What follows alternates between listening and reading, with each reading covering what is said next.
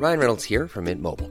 With the price of just about everything going up during inflation, we thought we'd bring our prices down. So to help us, we brought in a reverse auctioneer, which is apparently a thing. Mint Mobile Unlimited Premium Wireless. How to get 30, 30, bit to get 30, bit to get 20, 20, 20, bit to get 20, 20, bit to get 15, 15, 15, 15, just $15 a month? Sold! Give it a try at mintmobile.com/switch. $45 up front for 3 months plus taxes and fees. Promo rate for new customers for limited time. Unlimited more than 40 gigabytes per month. Slows full terms at mintmobile.com. Stocks for beginners. Phil Muscatello and FinPods are authorised reps of Money Sherpa. The information in this podcast is general in nature and doesn't take into account your personal situation. And so the thing to realize is you may be going up against somebody who's very well prepared. And, you know, it's not like minor league baseball where you get to warm up against AAA pitching or AA pitching. You know, there are no minor leagues in this. You're stepping out onto the sands of the Coliseum and you might have a wooden sword in your hand facing a very experienced gladiator who has steel. Hi and welcome back to Stocks for Beginners. I'm Phil Muscatello. In the world of investing jargon, what does alpha mean? How can you be both right and wrong and still make money? Returning to the mic is friend of the podcast, Gary Brode. Hey Gary. Hey Phil, thanks for having me. Great to speak to you again. Gary Brode is from Deep Knowledge Investing, where he focuses on identifying and analysing aspects of selected investments that the market is missing. And today we're speaking with you from Buenos Aires. And we'll just start up front and apologise for the microphone quality. You weren't able to take the good microphone away with you. We do the best we can when we travel. So tell listeners and describe to listeners what it's like economically at the moment there in Argentina. It's a fascinating place. Argentina, from a financial point of view, is most famous for defaulting on their debt countless times. Somebody did an analysis a few years ago, and in the last 100 years or so, Argentina has defaulted approximately every 15 years. So why anybody lends this country money is itself an amazing question. Many years ago, Paul Singer from Elliott Management owned Argentinian debt. And the way Argentina got them to lend was they said, hey, no matter what, we can't default. We can't put other payments ahead of you. Well, Argentina did that, and they tried to default. And at one point, Singer had an Argentinian naval vessel impounded in another country. To his credit, by all counts, the sailors were treated well. They were put up in a hotel and treated with dignity and respect. But you know, anytime you have other countries trying to repossess naval ships and military assets, something's gone really wrong. To give you a sense, Argentina has the same kinds of problems we're starting to see in the West. A lot of it is caused by the fact that Argentinians, for whatever reason, and we do have increasing populism in the West as well, are the first world countries, but they vote for big government and they vote for populism. And the estimates I've seen say about 40% of the population is on government assistance. So think about, how do you run an economy when 40% of your people not only don't work, but they're consuming, right? 40% of your working age people are consuming instead of producing. And the only way you can do it is print enormous amounts of currency, which creates enormous amounts of inflation. The inflation rate here last year was in the neighborhood of 100%. And this becomes a human tragedy, because now think about, Phil, what would you do if you were to save in your own currency and you put that currency in the bank, and a year later it only buys you 50% of what you had put away? The Argentinian peso since 2000 has lost almost 100% of its value against the US dollar. And to make things worse, in that time, the US dollar has lost 40% of its purchasing power. So you have this horrible situation where people here can't save, they can't invest, they can't get themselves ahead. You know, start to think, if you're listening to this podcast, start to think about if you had an inflation rate of 100%, if your money lost 50% of its value every year, how would you do things like save for the down payment on a house? How would you save to put a kid through school? How would you save for a medical emergency? Right? How would you invest? How would you grow a business? It becomes very, very difficult. Now, aspects of it have their, and unfortunately, it is a tragedy. On a daily basis, aspects of it have an almost comedic side because the largest bill you have is 1,000 pesos. And as of today, at the black market rate, which is called the blue rate in Argentina, I'm not sure why it's the blue rate here, is worth about $2.70 US, $2.70. And so the reason you pay cash for everything is because if you pay by credit card, your payments in pesos get converted to dollars at the official rate. The official rate is, I think, about 180 pesos to the dollar.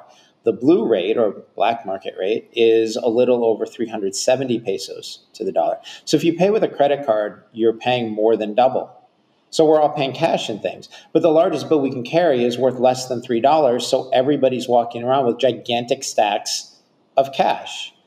And it's horrible. It's horrible what's happened, but the other side of it is the Argentinian people keep voting for this, and the politicians keep delivering what they were voted in to deliver, which is more government benefits, more spending, more populism.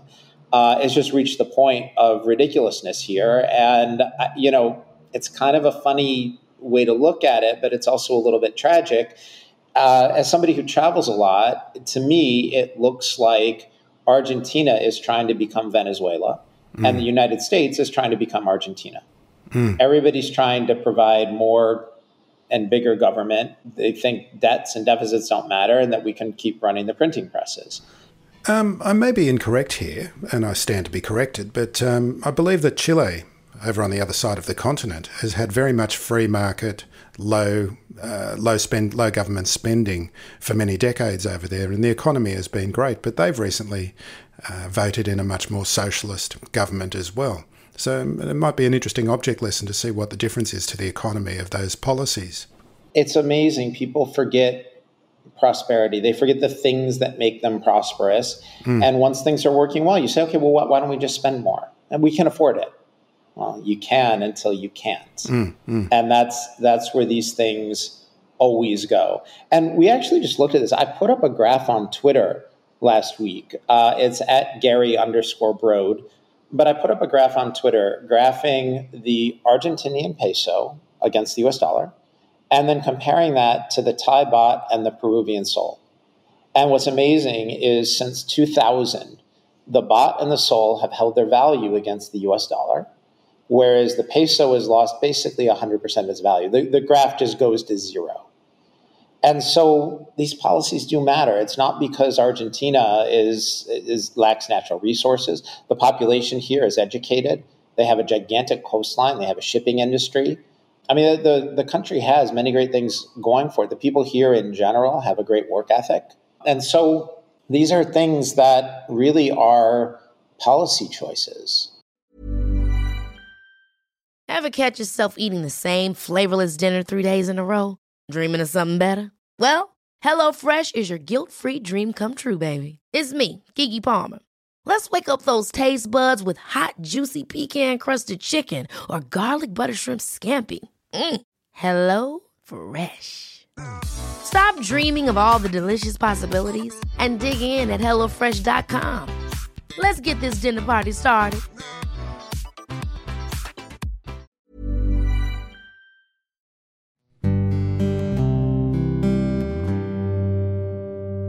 Okay, well, let's get back to investing. And the latest DKI newsletter, the February newsletter, where you mentioned the term alpha to start with. And I think you prefaced the whole newsletter by saying that there's going to be, you're trying to simplify many investing concepts. And you described the term alpha and what it means. Yeah, so, I think one of the things that makes finance difficult for people to understand is we have our own language. And people often they often assume that if I say something and I use words that they don't know, that, that must be really hard, must be very complicated. And the truth is, much of it isn't that hard. It's not that complicated. We're just using terminology that people aren't familiar with. And so alpha, it's a Greek term. And if you don't know what it is, it sounds like, oh, wow, that sounds really complicated. There must be math involved. It's simply a measure of an investor's skill. Right? Do their investments outperform the market? And so in that letter, we gave 3 examples. Let's imagine you have a stock market in a year that goes up 10%. And let's say we have a money manager, an investor, who is 100% invested all year, and that person returns 10%. So the question is, have they demonstrated any investing skill? And unfortunately, in that situation, the answer is no, they haven't. You could replace them with a cheap index fund, right? And so they've created no value, and the alpha that they've generated in that hypothetical situation is zero. Now let's use another example. Let's say, again, the market's up 10%, and you have somebody who's 100% invested, but this person is 50% long and 50% short. So 50 long, 50 short, you're 100% invested. But your net exposure is zero. 50% long minus 50% short means you're taking no market risk. And let's say that person also returns 10%. So that person has given you the same return as the market, but by doing it while taking out the market risk. They've generated 1,000 basis points or 10 percentage points of alpha. They've demonstrated great skill in showing the same return with lower risk. So now let's use another example. Our third example in the letter is, let's say somebody invests on leverage. Market's up 10% and somebody is 5 times leveraged. So however much, say they have $1,000, they invest $5,000 on leverage and they return the same 10%. That person's generated negative alpha. And the reason is because they've taken on additional risk while returning the same return as the market. So you're getting the same return with more risk. And that's demonstrating negative skill. That person has demonstrated negative alpha in that situation. And so these are the things that we look at. And what we point out in the letter is that the investments that my firm, Deep Knowledge Investing, has recommended actually produced a higher return than the market with less risk. And that's a higher alpha generation than any of the examples that we've given here. We give people charts and graphs, and you can see that even though we took less market risk, we outperformed. That's interesting to consider because this is something over the last couple of years where I've realised the importance of benchmarking. You put your portfolio up against a benchmark, like an S&P 500 index fund, for example, because you want to understand how well you're doing compared to if you just put your money into a low risk index fund. But it seems to me that alpha then, and the way you're describing it to me, is you've actually got to put the risk component as part of it as well, that the amount of risk you're taking to generate that return is very important, isn't it? Completely. And let's use a ridiculous example, Phil. Let's say, you and I start an investment fund together. You go market and you say, okay, Gary, here we've raised $1 million. And you give me the $1 million to manage. And instead of managing that money prudently, I fly to Las Vegas. I go to the roulette wheel, I bet on black, and we win. Now we have $2 million. I call you, I say, hey, Phil, good news. We're up 100%. Let me ask you a question. Are you happy about that? Do you want to invest with me again? Marginally happy. Arguably happy. Right. So how is somebody doing this? Are they buying short-term options that might go to zero? Are they selling options where you have unlimited risk? Are they buying, meme stocks based on Reddit message boards? Do they have short positions? Are they taking on leverage? What's their exposure? These are the things that we consider, and people, they like to look at the headline number, and that's great. But somebody who takes a lot of risk to turn out good numbers may end up getting you crushed the next year. Yeah. And in the description of the examples you described, you talked about the middle one where you took no risk to get the market return with a combination of long and short positions. Can you just explain briefly for listeners what the difference is between a long and a short position? Sure. And for clarity, Phil, it's not no risk. It's no market risk. And we have seen situations, and I can give you examples if you want to go deeper into it, where you can have a portfolio where your long positions lose money and your short positions lose money. So it's not no risk, but you don't have market risk. And that's a different thing. But for the people who are really interested in learning the basics of investing, here's the difference between a long and a short. Let's think about the classic case of buying a stock. This would be a long position, right? And so you buy a stock, you think it'll go up, you hope it'll go up, it goes up over time, you sell it later for a profit. And so buy low, sell high, that's a long investment. It really is that simple. Shorting is the exact same thing, only in reverse. When you short a stock, you borrow those shares and then sell them. So now what I have is I have the cash, I owe somebody the shares, and I've sold those shares. What I'm hoping is that that stock will go down, and when it does, I can buy it back at the lower price, right? So I have the cash in from selling high. It's a lower amount of cash out from buying low. And then when I buy those shares, I return them to the person I borrowed from.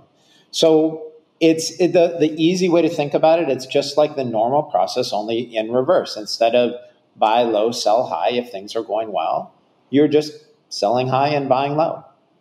Again, if it's going well, it might not. And presumably that's so a fund manager can generate returns no matter which way the market. They can take a view on whichever direction they think the market is going to move in. So there are a lot of different reasons why somebody might take a short position. What you just outlined is a great one. It's controlling your market risk. And so one of the things that has concerned me over the last year is inflation has been much higher than people expected. That's meant higher interest. We hear a lot from you about inflation. Yes, I know. I write on it constantly. Yeah. The Federal Reserve gives me new material every couple of weeks. What can I do? What, that unelected and unrepresentative body, as you describe it? Yes, so unelected bureaucrats who have never run a business. That's right. This is not an institution that should exist, and it's not particularly well run. And I don't think the people there are bad people, but that they're doing a job that shouldn't be done, and they're not doing it well. And that's what we saw last year. We had huge inflation because we had 0% interest rates for more than a decade. And, they printed trillions of dollars. The U.S. Federal Reserve held $9 trillion of assets, including $2.5 trillion of mortgage-backed securities that they're not allowed to own. This is insane. This is the government not putting their thumb on the scale. This is the government pounding the scale with a hammer. And so they did this. And when interest rates go up, stocks will come down. They're pulling liquidity out of the market. And so I shorted the market last year because of all of this. I thought this was a good way to control market risk, and it turned into great profits. We've also been short because we correctly realized that sell-side analysts were far too slow in lowering earnings estimates. And I put up a chart on this on Twitter in the last few days, and we can see that earnings estimates for 2022 and 2023 have been sliding for about 7 or 8 months now. And we've been saying estimates are too high, they need to come down. And to give you a sense of how obvious this was to us, Phil, have you or any of your listeners been hearing about a coming recession? All the time, constantly.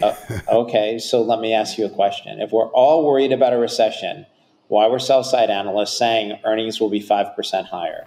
It doesn't make sense. It's something I've been wondering about for, over a year. Right. And the amazing thing is people assume, these guys, they must know what they're doing. They don't. They don't know what they're doing. They make mistakes. They're making it up as they go along. Yeah. But the good news is if you can see where they're making mistakes, you can make money off of that. But let me give you another reason you might want to short a stock. What if you think the company has business problems? What if you think their business is under attack? Or you think they're not going to do well? Or you have reason to believe their sales will be slow? Or that they're going to lose a customer? Or that a competitor is going to take market share? There are situations where you might think, my God, this is not a business that should be doing well. And you might short that stock simply because you think it's going to go down and you can make money doing that. Now, it's very difficult, and I want to caution your listeners. When you short a stock, your potential losses are unlimited. When you own a stock, you could lose 100% of your money. When you short a stock, you could lose more than that. And so if this is something you're thinking of doing, please be very careful, do your research, and understand what you're doing. And if you're not completely sure and you're maybe not so experienced in this area, you have to be very careful because you're taking more risk than you would be in what we would consider a normal long position. It doesn't mean it can't be done or can't be done profitably. I've made money shorting stocks, and I think it's a valuable part. It's a valuable tool in any investor's toolbox. But I'm just cautioning people who may be inexperienced. Your losses can get very high, and you have to be very careful. Yep, especially if you want to try and go the easy way rather than do the shorting methodology that you described, doing it with put options, for example, because that can just leverage your losses exponentially. Exactly. The way to think about options in the situation you're talking about is like having your normal position but with leverage. You've got a time clock on something, and your losses could be greater and your percentage gains could be higher, but you have to be careful with it. Yeah. So getting back to the newsletter, you mentioned that a key aspect of portfolio management and risk control is how to make money when you're wrong. Tell us about being wrong. Yeah. So I had this thesis that I put in front of our premium subscribers in December. And what I said was the sell-side analysts have this completely wrong. They're assuming earnings will go up. We think earnings are going to come down. And what I put in writing was once companies start to report fourth quarter earnings, they will also give guidance for the first quarter in 2023. When they do that, that guidance will be a disappointment. Sell-side analysts will reduce their estimates, and that should make stocks come down. Okay, so was I right? Well, sort of.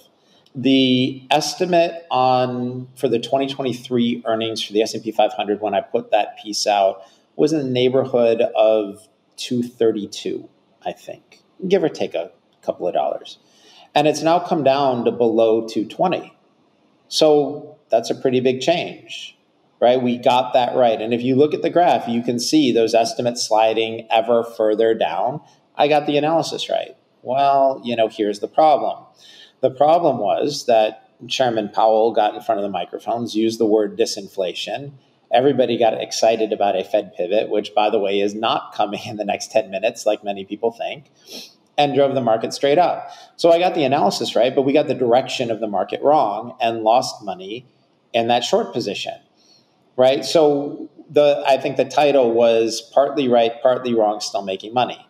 And so the part we got right was we got the earnings right. We got the analysis right. The part we got wrong was the direction of the market, and we lost money in our market short. The reason we still made money was because our individual stock picks performed so well that they outperformed the market by a huge margin, and I wasn't fully hedged. And so what we ended up with was a situation where my market exposure was 25%, 1/4 of being fully invested, but my investing returns were higher than the market.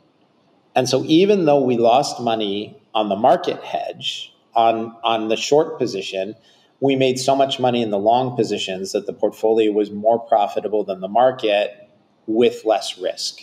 And that's a lot of alpha generation is the way to think about it. Okay, well, let's have a look at some of those individual stocks. And the three that are mentioned are Enova, Las Vegas Sands, and Coursera. Which one did you want to start talking about first?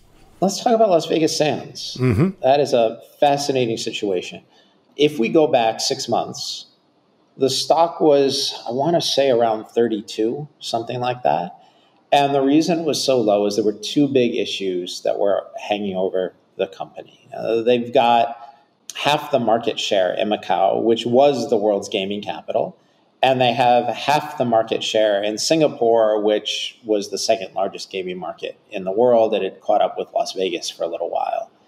So Singapore was performing better, but there were two concerns in Macau.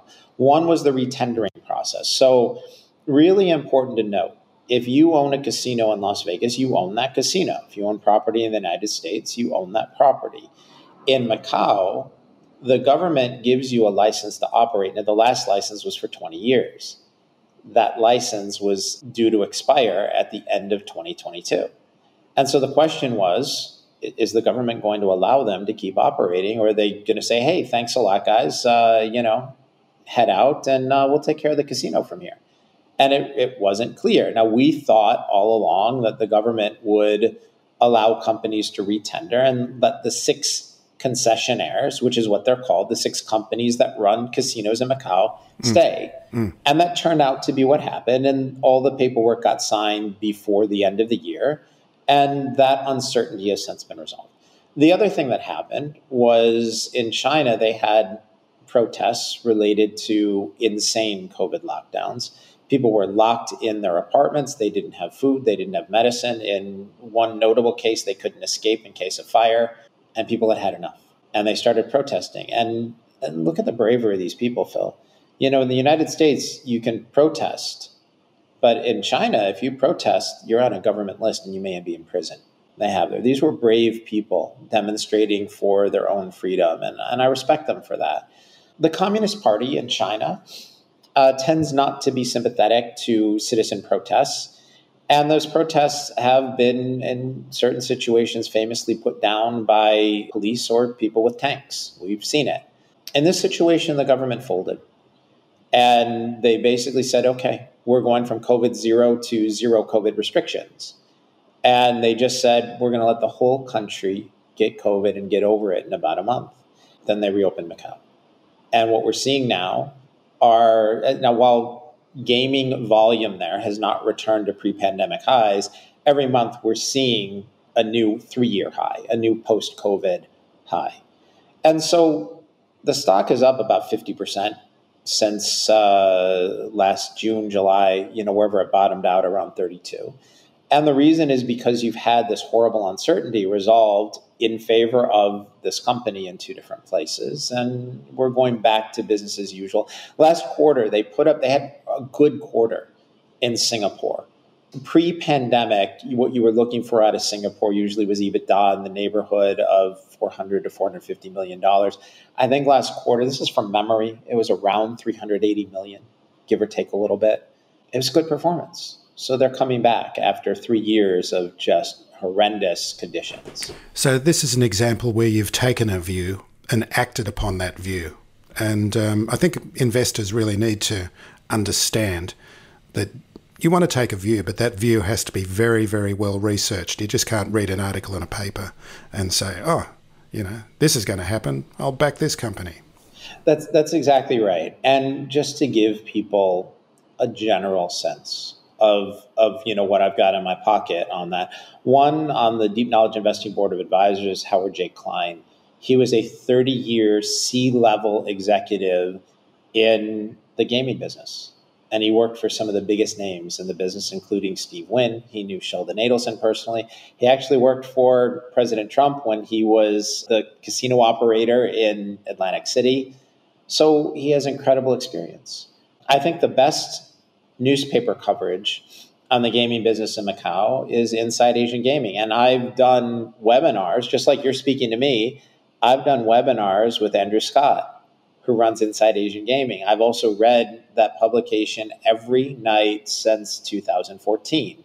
So it's pretty hard to replace, 9 years of nightly reading on a topic. And then obviously, in addition to covering the industry, I've read every press release the company's put out. I've been on every conference call they've had since 2014.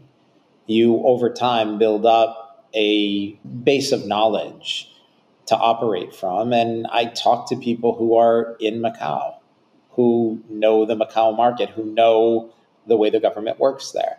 Now, was any of this a guarantee? No, absolutely not. But there was an enormous amount of work. This wasn't, as you said, I read an article, looks good, let's go put money behind it. Yeah, no, I just really think, I was doing an interview last week with someone who was just talking about taking a view, and I challenged him on that point to say, you can take a view, but how well backed is that view? Backed by numbers, research, analysis, the kind of thing that you do over and over again. And I think, many people approach the market and they think, I can do the same thing. I know what's going on. I'll read the paper or online or whatever it is. And that's where they make their biggest mistakes. So, it's an interesting thing, Phil. It's because that taking a view becomes it becomes like investing jargon, doesn't it? It's like, okay, I'll take a view. Yeah, that's true. The thing is, I actually believe that individual investors are capable of doing that research, of understanding a company and doing that work and doing it well. The problem is when they don't do that work and it feels like, this looks good. I was in the mall, the store was busy, I'm sure it's fine. The old Peter Lynch model. Yeah. Right. Yeah. That's the guy I was thinking of. And that's fine. But let me give you two stories where, these things can sometimes go wrong. I used to follow the retail business. And so I would get invited when companies would be announcing their fall line, their spring line. And we would go, and the sell-side analysts they'd look and they'd see the clothing, and then you'd see the research reports the next day, and they'd say, oh, yeah, the line is terrific. We like this use of color. She's going to love the new silhouette. The customer will be thrilled with this and that. And then the line would inevitably bomb. And so the question is, wait a minute, these are professional investors. These are fashion retail investors. They should know this stuff, what's going wrong. And eventually what I figured out is that the personal tastes of women who live in New York City who make somewhere between $500,000 and $1 million a year may not match what the rest of the country is buying, right? They knew what they liked. But, women in New York City making $1 million a year may not be a representative group. And it turns out they were very bad at predicting what she would want. And, the people like to derisively talk. I don't know what it's like in Australia, but in the United States, people in New York and Los Angeles often will talk derisively of the flyover states, this just vast wasteland. Well, most of the country lives in that vast wasteland, and they've got their own view of things. And sometimes that coastal view becomes a provincial view that becomes limiting. But I'll give you another example. Many years ago, I was in Florida, and I met a really interesting guy who was running his own business. He was asking me a lot of questions about investing and implied that he needed some help. I was running a hedge fund at the time. I said, listen, if you're interested, I'm happy to talk to you. We can talk about, you investing. And if that's a conversation you want to have, I'm open to it. And he said, no, I think I can do this on my own. And I said, all right, well, let me ask you a question. And this guy was running his own business, and he was doing well. He was making a few $100,000 a year, relatively young guy. And I said, you're doing really well. He said, yeah. I said, you work hard at your business? He said, oh, God, yeah. I said, you put in 12-hour days? He said, yeah, I want to make sure it succeeds. I said, I get that. I said, you have kids? He said, yeah, 2. I said, you an absentee dad, or you like to spend time with your kids? He's like, I love my kids. I love to spend time with my kids. Of course you do. I said, you're married? He said, yeah. I said, you make sure you spend time with your wife? He said, yeah, of course. I said, maybe you want to get a few hours sleep at night? He said, well, yeah, that would be nice as well. I said, well, let me ask you a question. When you place a trade, who do you think's on the other side of that trade? He said, well, I haven't really thought about it. And I said, hi. That's me. I said, I've been doing this 15 hours a day for 30 years. I hope you had a big cheese-eating grin when you said, it's me. Yeah, right. Hi, it's that Freddie Boom Boom Washington. Hi there. I said, or it's Citadel, right? It's somebody else. It's the Wolf of Wall Street. Well, I don't know that that's the right example, but there are a lot of it. But it could be someone like Carl Icahn or Bill Ackman or David Einhorn or Joel Greenblatt, or some really experienced, prominent investor who has been doing this for decades and works very hard, has unbelievable resources at their disposal. When Julian Robertson was doing this on a daily basis, nobody had a better network. That guy could make I tell you, I talk to people in Macau to have a sense of what's going on there. Julian Robertson, he'd pick up the phone and find out what was happening in an industry. And so the thing to realize is you may be going up against somebody who's very well prepared. And, it's not like minor league baseball where you get to warm up against AAA pitching or AA pitching. There are no minor leagues in this. You're stepping out onto the sands of the Colosseum and you might have a wooden sword in your hand facing a very experienced gladiator who has steel. Okay, well, on the list and in the newsletter, you also mentioned the company Enova. Tell us about Enova and what you like about it.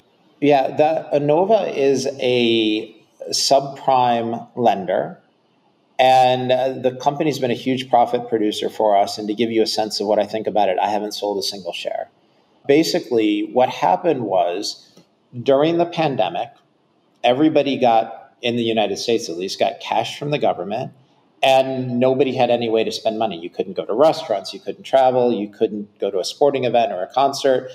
And so everybody cleaned up their balance sheets. And what they did was they paid off all of their loans. And so Enova had unbelievably high profits, but they were basically a runoff business. Their loan book disappeared. And so they had they basically were one-time profits. And the question was, can they rebuild the business? And if they do so, can they do so profitably? And what we've seen over the last 5 or 6 quarters are record levels of loan origination. They've ramped up their marketing. People are spending again. And it's actually an ideal environment for the company. And the reason is because as long as their customer is employed, their customer will be able to pay their debts. And right now, unemployment is very low. To get an account with Enova, to get a loan from them, you have to be employed, you have to have a bank account. And once you have that, they can pay their debts. And right now, in the United States, the unemployment rate is below 3.5%. There are something like 10, 11 million jobs available right now. People are desperate to hire. And so there are a lot of people with jobs, but because of inflation, and the desire to go back to a more normal spending pattern after a few years of lockdowns and not being able to vacation, people are spending. And so consumer credit is increasing, consumer debt is increasing, and the company is going back to its old levels of profitability, but the non-performers are below where they were pre-pandemic. That's particularly true in their business lines, which are doing very well. And what the company has correctly said is that as they grow their top line, as they grow their loan book and have higher revenue, there will be operating leverage. And that's just a fancy way of saying that as they grow their business, they don't need to keep hiring people in the same proportion, right? Their general administrative expenses, their marketing expenses, not everything scales with the higher revenue. So you could have revenue up 20%, but maybe your expenses are only up 10%. And all of a sudden you get this double impact of higher revenue, but a higher operating margin or lower expenses relative to your revenue. And so we think this company can double their earnings over the next few years. And the stock right now is trading at something like 6 times earnings with just an enormous amount of growth. And if they continue to grow at this level, not only will earnings grow, but the multiple won't be at 6. And so that's why, even though it's been a very profitable position for us, I haven't sold a single share. I continue to like it. And obviously this is not a recommendation to buy for anyone. Do your own research and check with a financial professional first. However, that metric, 6 times earnings, just as a very basic metric that is used in terms of valuing stocks, is a very good one, especially in this particular sector. That's right, Phil. You would tend to see a multiple like that either on a business with no growth or a business where people were concerned that earnings might decline over the next few years. Like mining stocks. Mining stocks are an obvious example where that kind of PE ratio reigns. Exactly, right. And that's a great example. You would also see that back years ago with the auto companies, right? At their peaks when they were selling the record numbers of cars, you knew they weren't going to sell 18 million cars a year every year. And so they didn't get a high multiple. They'd get this single digit multiple because everybody knew that it was a cyclical business. And when the down cycle came, they were going to sell fewer cars and revenue would come down and profits would disappear.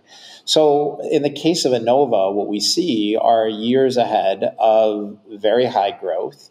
And they've managed to very impressively continue to grow the loan book but without having a large increase in non-performers. And that's the risk in that business, that you grow, but you grow with bad business, right? You make loans to people and you say, oh, great, we're going to make a ton of money. But if those people don't pay back the loans, you really have a problem. Okay, Gary, well, tell us about Deep Knowledge Investing. Tell us about the newsletter and why people should be interested in you and your Twitter account as well. Thank you so much. Yeah, it's at Gary_Brode on Twitter. The firm is Deep Knowledge Investing. We're at deepknowledgeinvesting.com. And what we do is we help people get better stock market returns. We do that in two ways. One are individual stock picks, like some of the names we've been talking about now, and the ones that we use to generate a lot of alpha and outperform the market. And we've also been able to provide market guidance and commentary, being able to understand that inflation was going to be a disaster last year. Just to give you a sense, we had our subscribers preparing for inflation in November of 21. They were buying things like gold and energy, oil stocks. Those did very well last year. And then at the beginning of January of 2022, we shorted the market. And so, for all the people who were saying, oh my God, the S&P 500 was down 18% last year. I think the NASDAQ was down 33%. For us, those were profits, right? So if the NASDAQ was down 33%, we made 33% on those positions. We were positioned to make money as the market went down. We were positioned to make money in things like gold as the dollar lost value and inflation was a problem. And then again, on the energy side, we did really well. So we help people. We work with everyone from billion-dollar hedge funds to family offices to registered investment advisors. And I have some clients who have, $20,000 in an E-Trade account or a Robinhood account somewhere. And whatever you do is up to you. We don't trade anything for you. We don't take over your account. You can read the research and you decide for yourself whether you like the position or not, whether you're comfortable with it or not. Every now and then somebody emails me questions, which is great because it usually turns into an interesting blog post. Gary Brode, thanks very much for joining me again today. Thanks, Phil. Pleasure to be here. Thanks for listening to Stocks for Beginners. If you enjoy listening, please take a moment to rate or review in your podcast player, or tell a friend who might want to learn more about investing for their future.